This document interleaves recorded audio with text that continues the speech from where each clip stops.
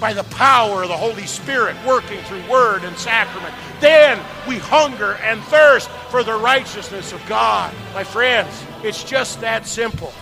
It's in the divine service that he's there for you, that he delivers the forgiveness. That's where he promises forgiveness will be. And so that's why it's so important to be in church. We long that God would answer the prayer when we pray, deliver us from evil. Get me out of here. Get me out of this sin-filled world. And that is Jesus Christ, who says, "Do not count their sin against them, for my blood has paid the price for that."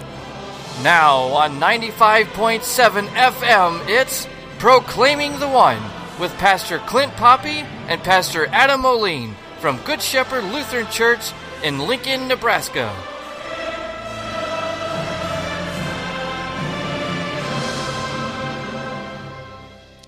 Welcome once again to Proclaiming the One. Pastor Clint Poppy, Pastor Adam Moline, Vicar Albert Bader.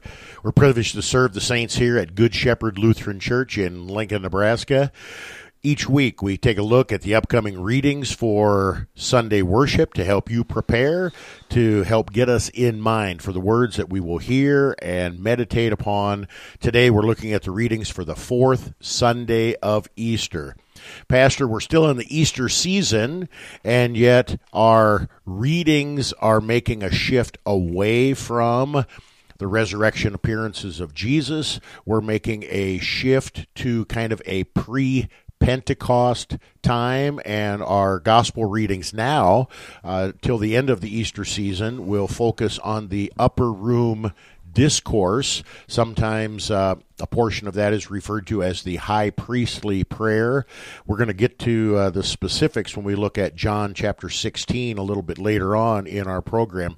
But just a few thoughts on the shift of focus and shift of emphasis as we move through this 50-day season of Easter. Yeah, it all kind of is one event in the eyes of the gospel writers and of the apostles and even of the church. And we always see this already in the resurrection account in John's gospel, where when Jesus is first seen alive by the women outside the tomb, they grab a hold of him out of joy, and he says, "Don't hold on to me yet, for I have not ascended to my Father or your Father." And so already at the moment of the resurrection, Jesus is already starting to prepare them for his ascension and the work of the church that comes after that at Pentecost, the preaching of the word and the administration of the sacraments. And so all these things are really one event in the eyes of the church. Okay, well said, well said.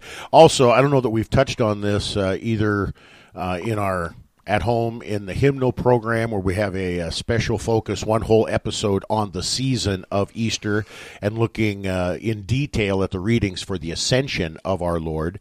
But during this fourth Sunday of Easter, or during this season of Easter, you may notice liturgically that there is something missing in our propers. There is no gradual during this time of the year.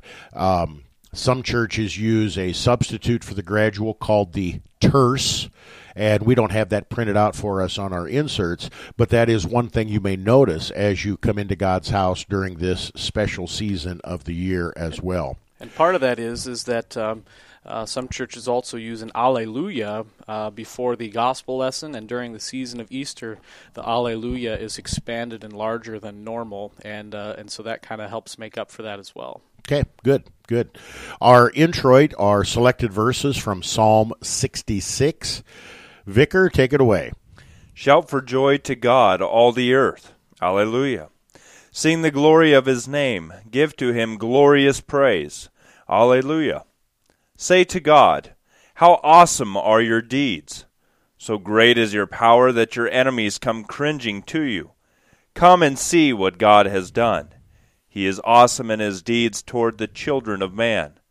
Bless our God, O peoples. Let the sound of his praise be heard. Who has kept our soul among the living and has not let our feet slip. Okay. This fourth Sunday of Easter is Jubilate Sunday, and Jubilate, you might think of our English words jubilant or jubilation. This is joy. And we are shouting for joy to God. We're calling all the earth to shout for joy. Sing the glory of his name. Give him glorious praise.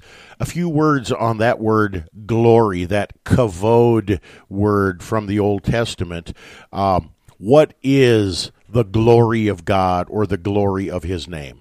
Well, the glory of God is this idea that when one sees God, he kind of has this aura about him that sinners cannot be in, but without the forgiveness of sins. And then when they are in the forgiveness of sins and they see God, there's a joy and a happiness and a thanksgiving that comes about from being in the presence of God.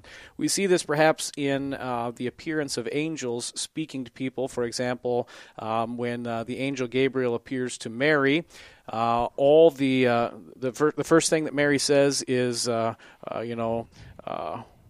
says she's troubled at seeing the angel. Or when Isaiah goes into heaven, he says, "Woe to me, a sinful man." And it's not until their sins are forgiven or the word of peace of God is spoken to them that then they feel the joy of being in the presence of God. You talk about the presence of God. Vicar, a lot of times in the Old Testament, this kavod or glory word is used with regard to a cloud that fills the temple. The glory of the Lord was among them. The glory, the kavod of God was visibly present in this cloud. How does that connect us today with that glory of God, that kavod or presence of God when we come into the divine service now? When we come into the divine service now, we might not see the glory of God shown in a cloud by day or a pillar of fire by night, but we see the glory of God being revealed to us through his word and sacraments. Each and every time his word is spoken in his truth and purity, there God's glory is with it. Each and every time the Lord's Supper is prepared for us, there Christ gives us or manifests to us his glory by forgiving our sins. The same with the baptismal font. When a child or an adult or whatever is baptized, there the glory of God is forgiving sin so that he welcomes them into his church, making them into his very own children. So what is so often missed then, as both Pastor Moline and Vicar have well stated for us, is this glory of God is a real presence word. God is really present among his people. He is really present among us in word and sacrament. And I think so often some of our brothers and sisters in Christ miss out on this real presence. They see God as a faraway God. They see God as disconnected or detached from the real activities of life. And I have to ascend to him with my spirit or my soul, and that God is incapable or impotent with regard to coming to me. And that could not be farther from the truth. Our God is a God who is really present, as we say in Psalm 46, an ever-present help in time of trouble. In the next line in our introit, Pastor, it says, "Say to God, how awesome are your deeds." What's the deal with this? Does God's ego need to be stroked? Is God lacking in self-esteem that we have to tell him how great he is, or how a word that's used twice in our introit, awesome? Oh, God, you're awesome, man. What's going on here with regard to this command and encouragement to tell God that his deeds are awesome? It's not so much that God has an ego that needs to be stroked, or even a personality needs to be told how great he is, like sometimes we sinful people are. God doesn't have that. He's perfect, but rather God delights in the truth. And so when we say to God, how awesome are your deeds, it's an acknowledgement by us of what the truth is, that God is an amazing God, that God is a powerful God, that there's no other God beside him, and how unique and awesome that reality of who he is really is. And so it's not that God needs it, it's rather for us that we acknowledge the truth about who God is. Unless we think God's deeds are awesome, we can't tell him that his deeds are awesome. And so God delighting in the truth, holding up the truths of God and the promises of God to him, this is a great and awesome thing. So great is your power that your enemies come cringing to you. Now, we've already established that God doesn't need to be told how great his power is. We are acknowledging it. Vicar, what kind of enemies are we talking about that come cringing to God? These are the enemies that we face each and every day of sin, death, and the devil. All of which who have been totally conquered by Christ and his victory over sin, death, and the devil by dying and by rising again to new life. But while we're here in this world, these are still present enemies of ours, and they will be until that great and glorious day when Christ comes again, and all these things will bow down before him, cringing in fear, I would add. The devil, the world, and our flesh, that unholy trinity, we often refer to these as the enemies that are attacking us. Pastor, is it possible that in addition to these enemies, the devil, the world, and our flesh, that are attacking the faith, that are attacking Christians, that are attacking God, that sometimes people, we, become the enemies of God? Well, I'd say that falls under our own sinful flesh, and so yes, definitely, there are those people out there who do not like God, who in fact hate God and seek to have him removed or destroyed. In fact, those people oftentimes are kind of violent and set in their ways, and they don't have a live and let live attitude. In fact, they want God just removed, and these are the people that get all bent out of shape or crazy if you wear a Christian T-shirt in a public place or whatnot. They don't want the free exercise of religion to be extended to Christians, but rather only to those who don't believe in God. It is amazing to me how people at one time can profess, at least verbally, to be a Christian, and that at the same time say and do things that are so contrary to the Word of God. That is that dual nature, that irony, and I think people don't often connect the dots with regard to that. Come and see what the Lord has done. How he is awesome in his deeds toward the children of men. God is not just great and awesome in the abstract. What God does, he does for us. Vicar, what are we talking about when we're talking about the deeds, the awesome deeds that God has done to or toward people, children of men? Well, in the Old Testament, of course, we go back to the Passover and how God delivered the children of Israel from slavery in Egypt and allowed them to go into the good promised land, how he helped them to conquer that promised land, and how even when they sinned over and over and over again, falling away from God, he continually sent people to them to preach his word and draw them back towards himself. And of course, today, when we think about the great and awesome deeds of the Lord, we're going right back to Jesus, the Son of God, and what he has done for us, how he lived, died, and rose again for us and for our salvation. Pastor, in the time that we have left, that line toward the end, we bless God because he has kept our soul among the living. During this Easter season, what does that mean? Well, it's the promise that because Christ is raised from the dead and is the first fruits of them that slept, that we also will follow after. If Jesus has gone to prepare a place for us, will he not certainly take us to be with him, so that where he is, or the way he says it, where I am, name of God there, where I am, you may be also. And that's the reality of Easter. Jesus has raised, and so one day we too also shall live. And for that reason, we are filled with joy, joy in the resurrection, joy in our forgiveness, life, and salvation, and joy that comes only from our Lord and Savior Jesus Christ. But in the midst of this, we suffer. How long?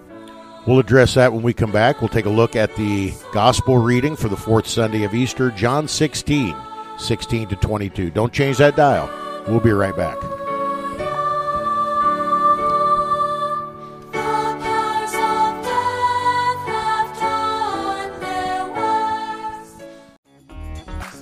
are listening to KNNA LP 95.7 FM, Lincoln, Nebraska.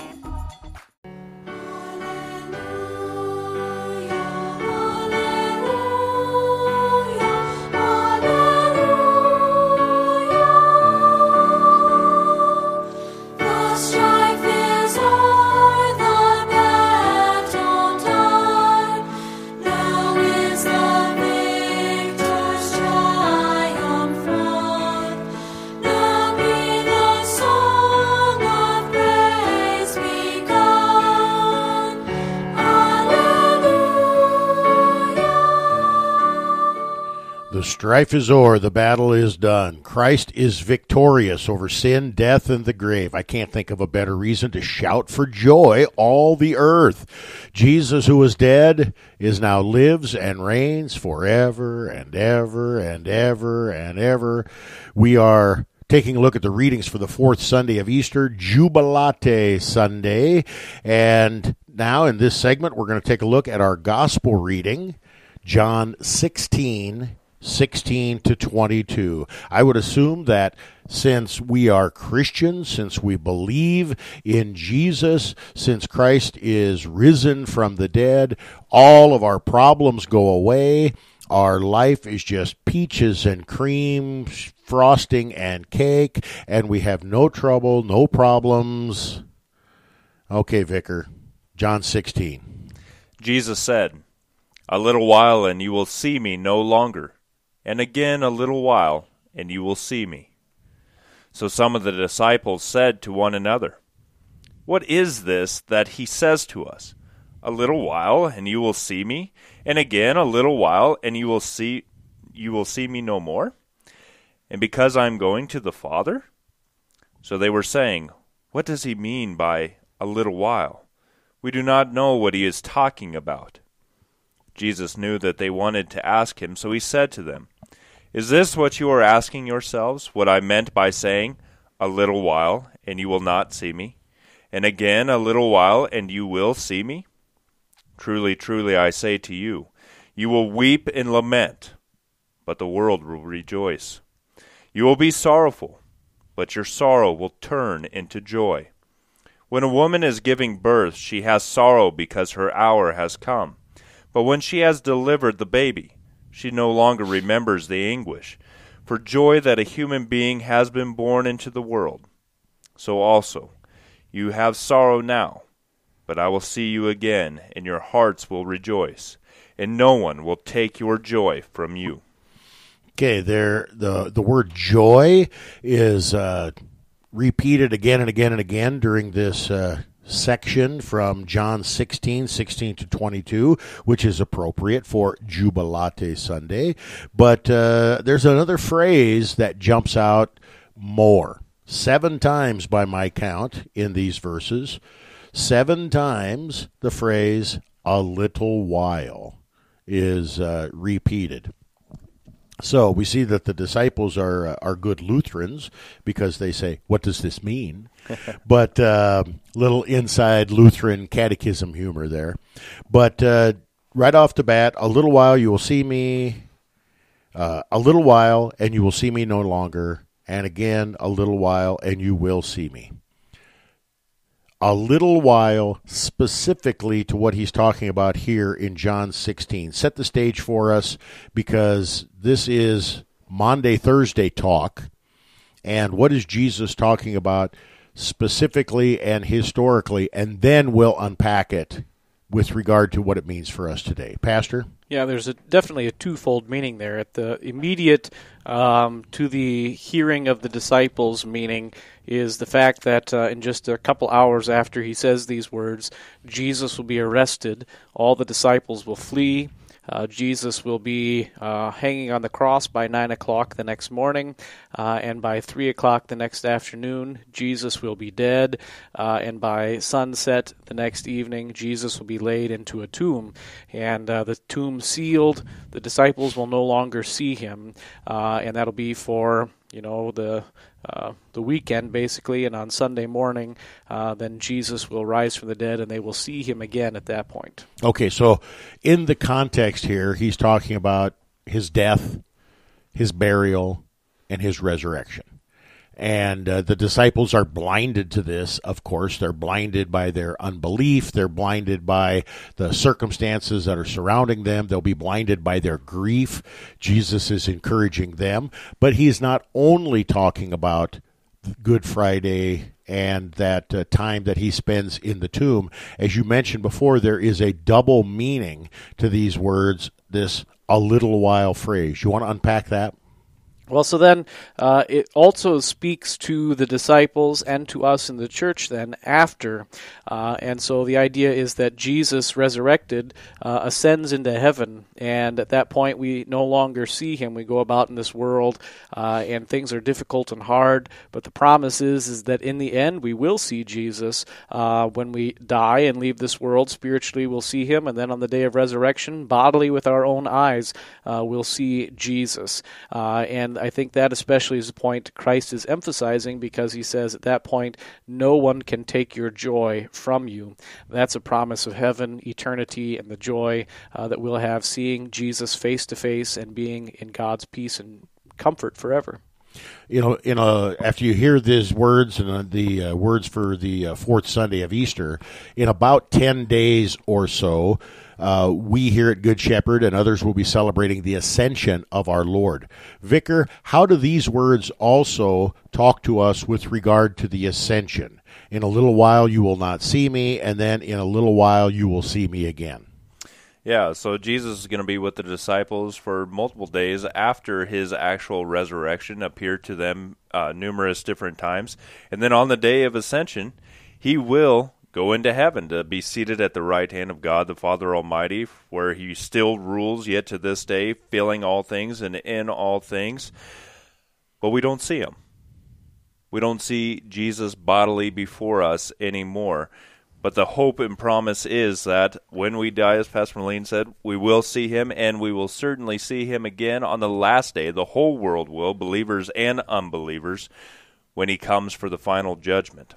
But until then, we live not by sight, but by faith, faith which comes through the Word of God and his sacraments. And I was just going to say, and here's where that kavod, that glory of God, comes in. Even though we don't see him physically, he's here with us. Yep. He's here with us. Pastor. Yeah, these words of Jesus are echoed by an angel on the day of ascension who says, "Why do you stand looking up into heaven? This Jesus who was taken up from you into heaven will come in the same way as you saw him go into heaven."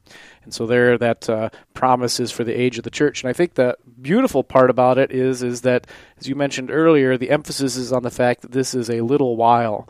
I know to our earthly lifetime, it doesn't seem like it's been a little while since Jesus died and ascended, but it is in God's eyes. And it's a little while that the suffering of the church goes on until finally Christ brings it to an end and takes us to be with him. This text teaches us some perspective. When we're waiting in line in the grocery store to get our groceries checked out so we can pay, if we have to wait more than a minute, we're agitated, we're upset. We've already waited a little while. We want to move on. If we're in traffic and the car in front of us is not moving as quickly as we want them to, or if they're a little slow reacting to the green light, we get agitated, we honk the horn, we may cut into other traffic because we've waited a little while. And that 30 seconds, 60 seconds, 90 seconds seems like an eternity. This text teaches us perspective. A little while, God does not count time the same way we do, and he is teaching us to be patient. To be patient in the midst of our sufferings. This is maybe the most difficult part of this, because this is Jubilate Sunday. We're shouting for joy, all the world, because of what Christ has done. And then Jesus tells us in verse 21 of John 16, verse 20, Truly, I say to you, you will weep and lament, but the world will rejoice. You will be sorrowful, but your sorrow will turn to joy. Now, we've got kind of a great reversal thing going on here, Pastor, but what is Jesus teaching us in this twofold flip-flop thing with regard to sorrow and joy? Well, in the first point, Jesus is teaching them that he's going to die on the cross, and that they'll see that, or at least they'll hear about it. John sees it. The other disciples have all run away and hidden, and they'll be sad and weeping and lamenting at the fact that the one they thought was the Messiah was killed.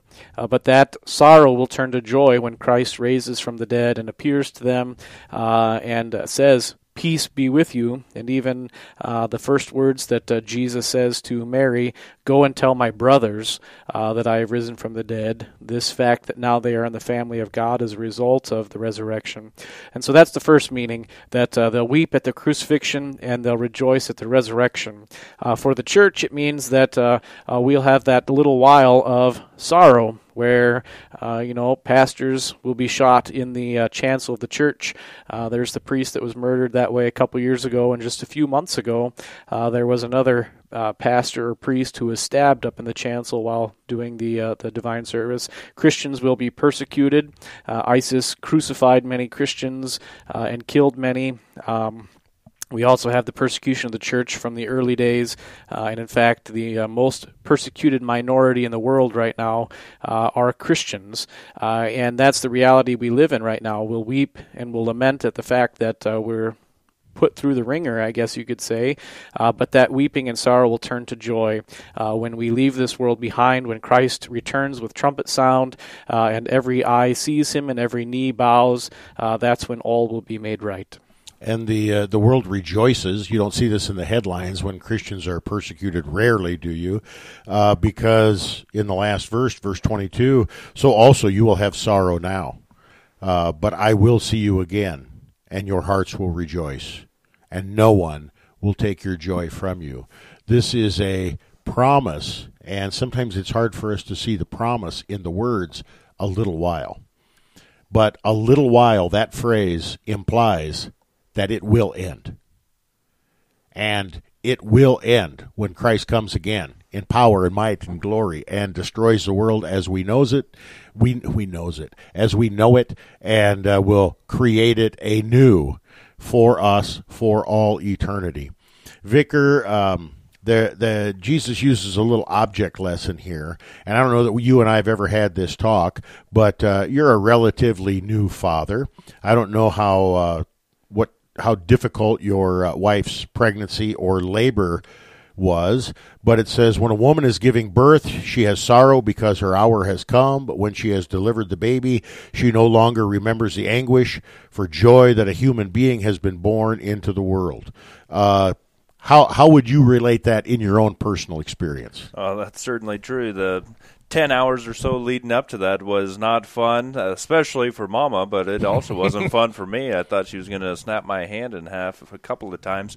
But as soon as that baby was there and being cleaned off, the smile was on her face, and she was totally relaxed again. All she wanted to do was hold her brand new baby boy. And it's a great picture that Christ has given to us about what our joy will be like after our suffering is over here in this world. I've had many women tell me that after their first child, they boldly proclaimed, "Never, ever, ever will I do this to myself again." And then 3 or 4 or 5 babies later, the joy of being a mom and the joy of that new life that God has allowed them to participate with, bringing into this world, swallows up that temporary pain, which was just for a little while. We need to take a short break. This is Proclaiming the One. We're looking at the readings for the 4th Sunday of Easter. When we come back, we're going to take a look at the Old Testament reading from Isaiah 40. Part of it's not so familiar, and part of it is very familiar. Don't change that dial. We'll be right back.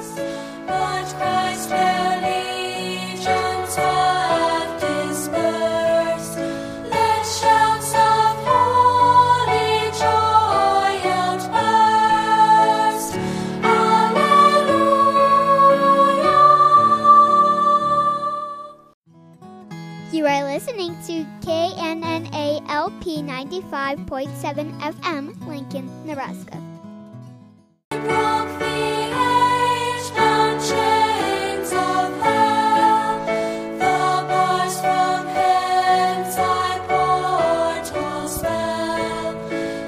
him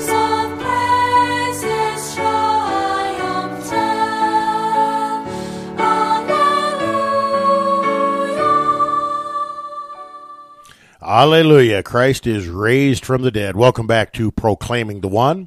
We're looking at the readings for the fourth Sunday of Easter. Pastor Poppy, Pastor Moline, Vicar Bader. We serve here at Good Shepherd Lutheran Church in Lincoln, Nebraska, 3825 Wildbriar Lane in South Lincoln. Please join us for divine service, 8 and 10:30 each Sunday morning, Bible study and Sunday school for all ages in between.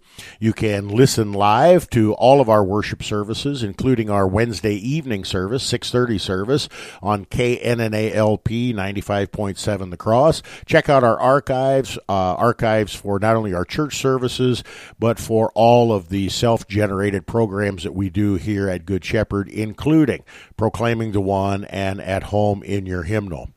In our first segment today, we looked at the introit, selected verses from Psalm 66. In our second segment, we looked at the Holy Gospel for the fourth Sunday of Easter, a little while, and how that is a great gospel promise for us, John 16:16 to 22. Now in this third segment, we want to take a look at our Old Testament reading, Isaiah 40, 25 to 31. Isaiah 40 is an awesome chapter. We normally think of Isaiah 40 during the season of Advent. Comfort, comfort, ye my people, which is how the chapter starts out. But here's how the chapter ends. Vicar, Isaiah 40, 25 to 31. To whom then will you compare me, that I should be like him, says the Holy One. Lift up your eyes on high and see. Who created these? He who brings out their host by number, calling them all by name, by the greatness of his might, and because he is strong in power, not one is missing. Why do you say, O Jacob, and speak, O Israel, my way is hidden from the Lord, and my right is disregarded by my God? Have you not known? Have you not heard? The Lord is the everlasting God, the creator of the ends of the earth. He does not faint or grow weary. His understanding is unsearchable. He gives power to the faint, and to him who has no might he increases strength. Even youths shall faint and be weary, and young men shall fall exhausted. But they who wait for the Lord shall renew their strength. They shall mount up with wings like eagles. They shall run and not be weary. They shall walk and not faint. The last verses there have been the subject of many a contemporary Christian song or hymn. Some are not bad, some are pretty pathetic, but they do quote these scripture verses, and so for this reason, a lot of people, even non-Christians, are familiar with this particular word imagery with regard to mounting up on eagle's wings. Before we get to that, Pastor, set the stage a little bit in Isaiah 40. We have the first 39 chapters of Isaiah that are a unit, and then we have a definite shift in theology, a shift in voice, a shift in perspective, beginning in chapter 40. Some who hate and despise the Bible would even say that there are more than one Isaiah or more than one author. You might hear people talking about first Isaiah, second Isaiah, Deutero Isaiah, Tritero Isaiah. Beware of those people and those teachings. What is happening with this shift, and how did we get to this part of the book of Isaiah? Yeah, Isaiah is kind of shifting voices here. He's focusing more on the coming Messiah. He's focusing more on the reality that's going to take place, more prophetic in that regard, and that's kind of not to be unexpected. Lots of the prophets work this way. They kind of talk about more current events, and then they have this section that does focus more on the future and the reality of what's about to happen. And so you see that like at the end of Daniel, the last part is quite different from the first part. Or in the book of Ezekiel, we have this vision of the heavenly temple, whereas the first part's kind of dealing with the prophecy of the destruction of Jerusalem. And so it's not odd. It's a reality that happens in the book of the prophets. It's not a different person. It's not a different voice, if you will. It's rather just a different message, and it shouldn't be surprising that God has more than one thing to say to his people, and so that's what's happening. And for Lutheran Christians, sometimes it's as simple as pages long gospel. And it's not that the first 39 chapters of Isaiah are devoid of gospel, because it's dripping with gospel, but the primary focus is on judgment and the coming of the Lord, where I would say the primary focus of the last half of Isaiah, while there's certainly law there, the primary focus is the gospel of our Lord Jesus Christ. There is a reference twice in our text, Isaiah 40, 25 to 31, with regard to creation. At first, it's a rhetorical question, and then again in verse 26, it is an outright proclamation. To whom then will you compare me, Isaiah 40, verse 25, that I should be like him, says the Holy One. Lift up your eyes and see who created these. Kind of reminds us of the book of Job, where God says, were you around when I dug the hole for the oceans and put the stars in their spot? What's the point here, Vicar, with regard to making this comparison and this rhetorical question, basically saying, how many other gods out there can you compare me to who have actually created anything? Yeah, God here is basically shutting the mouths of his opponents or shutting the mouths of unbelievers, saying, be quiet.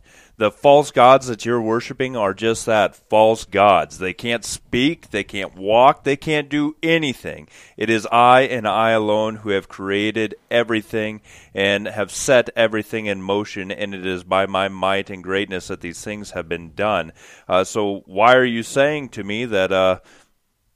why do I have to be accountable to God? And I think we're going to get into that in a second when Jacob and Israel say, my way is hidden from the Lord. You said that very well. He's shutting everybody's mouth. You go out and create something, then come back and we'll have a talk. There is no one that can be compared to God. And most of the time, Christians today will immediately go to the cross and empty tomb. And there's certainly nothing wrong with that. But the Scriptures teach us that we can appeal to creation as well. And I think most Christians are afraid to, embarrassed to. We're worried that the scientific community has somehow refuted the eternal truths of the Bible, and that is nonsense. And we need to start boldly confessing God as creator as well as redeemer and sanctifier. Pastor, Vicar touched on this just a little bit. The people are complaining to God. The people are complaining that, why do you say, my way is hidden from the Lord, my right is disregarded by my God. What is the nature of their complaint with regard to God doesn't know what I'm doing? And what is another way to look at this with regard to the hiddenness of God that is a great theological truth? Well, why is my way hidden from the Lord is the same thing. Why aren't you there when I want you to be there, or why aren't you there when I think I need you, Lord, which is a bad confession of faith to say that he's not there. The reality is that he always is present. He is God with us. Again, the kavod of the Lord. That's right. Emmanuel, God with us. And so that first part there is just a bad confession of faith to say that God's not there.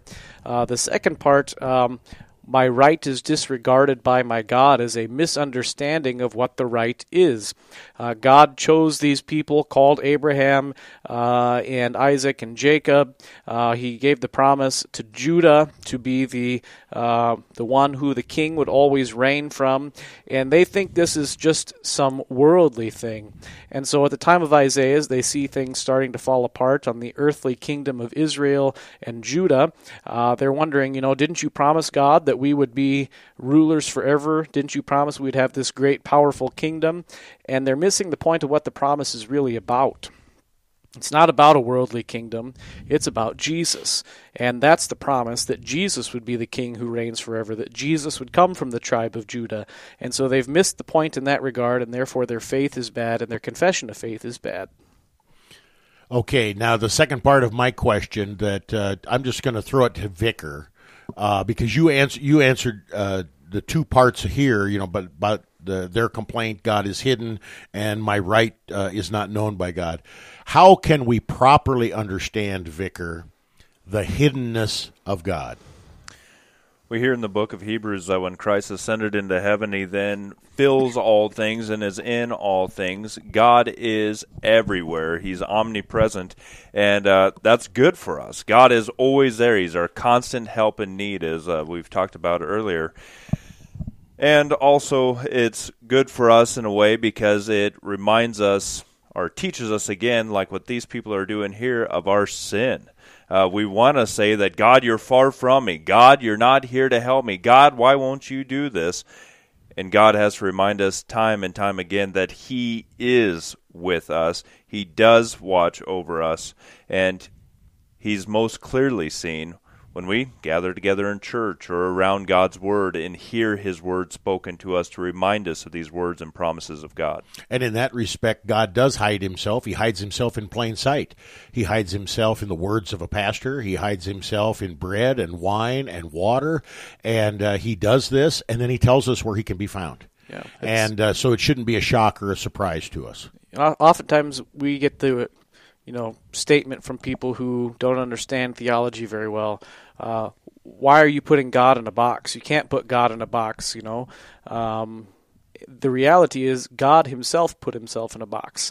Deus absconditus, he first put himself in flesh, in the person of Jesus, and then he promised to be in word and in water and in bread and in wine. And those are the places he promises to be for us. And so that's the reality. God is hidden in those places, but it's not like hide and seek. He tells you where he hid, so you don't have to find him. The last part of our Gospel or Old Testament reading from Isaiah 40 here, it says, He, God, gives power to the faint, and to him who has no might, he increases strength. Is this a promise for now or for later, Pastor? Yes. It's promise. Okay, and that's good. That's a good Lutheran answer. Now unpack it for us, please. Yeah, he promises to be with us, to strengthen our faith, and that's the same promise he gave to those people back then. He gives power to the faint, and to him who has no might, he increases strength. He always does this in the same way, through his word and through his sacraments, and that promise is true for all time, for all people everywhere. There's not a different faith for us Christians as there was for those in the ancient world. The faith is always the same, looking to Christ the Savior. And in that respect, we have much to rejoice in, because the promises of God are real. They are sealed in the blood of our Lord and Savior Jesus Christ, and they are absolutely guaranteed by his victory over sin, death, and the grave, and the resurrection of Jesus from the dead. As Christ has been raised, so too will you be raised, my friend. Reason for shouting, reason for jubilation. So now, as Christians, how should we live? We'll tackle that topic with 1 Peter 2, 11 to 20 when we come back. Don't change that dial.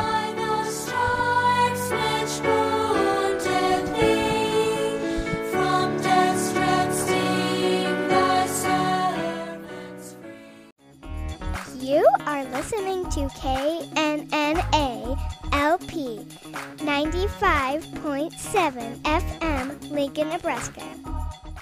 Strife is o'er, the battle done. Now is the victor's triumph won. Now be the song of praise begun. Alleluia. Welcome back to Proclaiming the One. Pastor Poppy, Pastor Moline, Vicar Bader. We're looking at the readings for the fourth Sunday of Easter. In Section 1, we looked at the introit, Psalm 66. Section 2, we looked at the Gospel reading, John 16, 16 to 22. In Segment 3, we looked at the Old Testament reading from Isaiah 40, verses 25 to 31. And now, as so often we encounter in the one-year series of readings, the epistle is a practical application of everything that we have learned so far. Some people would criticize the one-year series and say that this is a way to hammer people with the law, that this is getting too preachy or something like this, but it's a legitimate question. Now that all this is true, I have absolute joy in the victory of Christ over sin, death, and the grave. I have absolute joy over the fact that Christ is with me. He will never leave me, forsake me, nor abandon me. In my absolute joy, there will come suffering, but there will be absolute joy at the end. So, in the meantime, how do I live? Vicar, 1 Peter 2, 11-20. Beloved, I urge you as sojourners and exiles to abstain from the passions of the flesh, which wage war against your soul. Keep your conduct among the Gentiles honorable, so that when they speak against you as evildoers, they may see your good deeds and glorify God on the day of visitation. Be subject for the Lord's sake to every human institution, whether it be to the emperor as supreme, or to governors as sent by him to punish those who do evil and to praise those who do good. For this is the will of God, that by doing good you should put to silence the ignorance of foolish people. Live as people who are free, not using your freedom as a cover-up for evil, but living as servants of God. Honor everyone. Love the brotherhood. Fear God. Honor the emperor. Servants, be subject to your masters with all respect, not only to the good and gentle, but also to the unjust. For this is a gracious thing when, mindful of God, one endures sorrows while suffering unjustly. For what credit is it if, when you sin and are beaten for it, you endure? But if when you do good and suffer for it, you endure, this is a gracious thing in the sight of God. What an awesome text for us to end with here, this 1 Peter 2, 11-20, encouragement for suffering Christians. It is a reality that in this world, because the unholy trinity, the devil, the world, and even our own flesh are constantly attacking us and trying to tear us away from the faith, suffering is real. We have the promise of Jesus himself in John 16 that this suffering is only for a little while. In verse 11, Pastor, Peter calls the people that he is writing to beloved. What does this mean? Well, it's oftentimes the word that is used by the apostles in their later epistles as the term for Christians.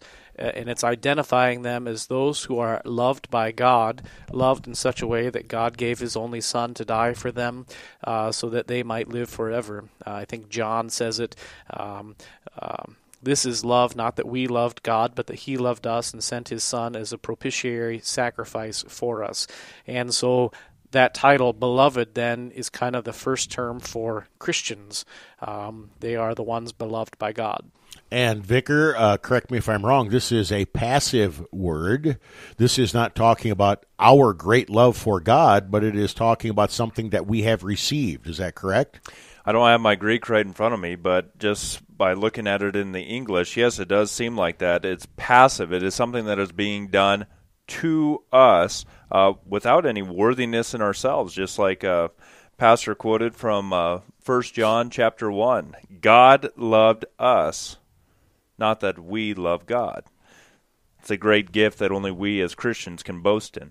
So we're talking here about the passive righteousness of the Christian, of the believer, and this passive righteousness, the fact that we have been loved and received forgiveness, life, and salvation from the bloody death and glorious resurrection of Jesus. Now we, in turn, love God and serve our neighbors in Christ. I urge you, as sojourners and exiles, Pastor, the term sojourner and exile. What does this teach us about the life of a Christian and how we should not get too attached to the things of this world? Yeah, the three words there are all describing the same people, Christians, beloved, sojourners, and exiles. I think this kind of is the idea that hymn teaches us. I'm but a stranger here, heaven is my home. And there's, of course, some weaknesses with that idea, but the reality is that we don't fit in this world. We don't belong here. We have a place that we're looking forward to being in the future. And right now we're kind of traveling through this world till we get to that place. I do not consider this present suffering worth comparing to the joy that awaits us there in heaven, St. Paul says. And that's the idea. Here we suffer, but we're traveling through the valley of the shadow of death to enter into the kingdom of God. Paul also teaches us that our citizenship is in heaven, and I think we, as Christians, too often cling to the things of this world as if they are God, the gifts that God gives us. We turn into gods, and we forget that we are here on this earth, but for a little while. I think that teaches us that basic truth as well. And I think that particular passage where Paul says that to the Philippians is extremely important, because the time Paul is saying that to the Philippians, the people that lived there are mostly the next generation after the soldiers who fought in the Battle of Philippi. And so their parents had earned their citizenship by dying. 250,000 Romans died in the fields of Philippi just a few years before Paul writes these words. And so rather than having a blood-bought citizenship of a Roman Empire that's going to run out when you die and won't mean anything then, Paul's saying you have a blood-bought citizenship in heaven, bought by Jesus, that will never disappear or fade or hurt you. That is an excellent point. Thank you. It says, beloved, sojourners and exiles, I urge you to abstain from the passions of the flesh. And then in the rest of the section here, he talks about various passions of the flesh that we should abstain from. I wish we had 3 more segments where we could go in great detail on each one of them. We're going to get kind of a flyby on this. But these passions of the flesh wage war against your soul. Vicar, what is Peter talking about here? Because I think most people in our world would say there is no war going on against my soul. This is hyperbole. This is a figment of the imagination. This is God talk to try to scare you into behaving. What is this war all about? No, this is a very real war that we entered into on the day that God baptized us into the church. He washed away all of our sins. In so doing, He kind of painted a bullseye on our back. And now the world, our own sinful nature, and the devil are continually fighting against us, trying to take away that faith that God has worked in us. And I think it's interesting to look here, the passions of the flesh. Normally when we think of this, we might think of terms of sexual passions or something like that, but that doesn't show up here. Instead, the passions of the flesh that these people are being urged to stay away from is the passion of an eye for an eye, a tooth for a tooth, to get even with those who persecute us. St. Peter's telling us no, but we are to endure suffering, and when we're being treated like evildoers, to continue to love and do good to those who persecute us, to show how God has first loved us. In verse 12, Peter is telling the Christians, the beloved, to conduct yourselves among the Gentiles honorably, so that when they speak against you as evildoers, they may see your good deeds and glorify God on the day of visitation. Jesus says you're going to suffer for a little while, and then your suffering will be over. How does that connect with the day of visitation? What is Peter talking about? What day is that? Well, the day of visitation that he's talking about there is the day when your faith is going to have to be shown the most. And so in some ways, for those early Christians, it's the day when their persecution will be fulfilled, and then perhaps they'll face martyrdom. For some Christians, the day of visitation might be the last day of your life when you have grown old and die. For some Christians, that day of visitation will be when Christ returns and descends from heaven with trumpet. And so the day of visitation, what he's saying there is the last day for you, or whenever the time of persecution arises for you. What is that day when your good deeds will need to glorify God? That day of visitation is ripe with so many images, and you did a good job in a short period of time of talking about all the different ways God visits his people. He's not a faraway God. He is with us. He takes care of us, and on the last day he is coming back again in power and might and glory. Vicar, when we talked about the early verses of Isaiah 40, you said that God was putting to silence all of his critics. Here in verse 15, it says, "For this is the will of God, that by doing good you should put to silence the ignorance of foolish people." How are those two connected? Yeah, we're mirroring God in his goodness, and by doing that, we're shutting the mouths of people that want to rise up against us and call us hypocrites, to call us evildoers, to point out our sin to our face, but then they're seeing that even though they're persecuting us so much, we're still treating them in love and respect. How can this be? And that's shutting their mouths. When our mouths are open, we're usually justifying our own sin or praising false gods, or the primary false god, me, myself, and I. God's word puts us to silence, puts us quiet so that we can hear the word of God. I know we're running out of time, Pastor, in this segment, but it says in verse 16, "Live as people who are free, not using your freedom as a cover-up for evil." The understanding of Christian freedom and the warning Peter gives us here. Well, with freedom comes great responsibility, right, says Spider-Man, or maybe that's with great power comes great responsibility, and that's the reality. Freedom means, yes, you have this great freedom and forgiveness in Jesus Christ, and yet you still live a particular way in service towards God and in love towards neighbor, and that means that we don't do whatever we want whenever we want to, but rather we still seek to listen to God's word to fulfill what it means. And so God's word's clear: don't commit adultery. That means we don't commit adultery because that can hurt our faith. It can lead us away from the faith.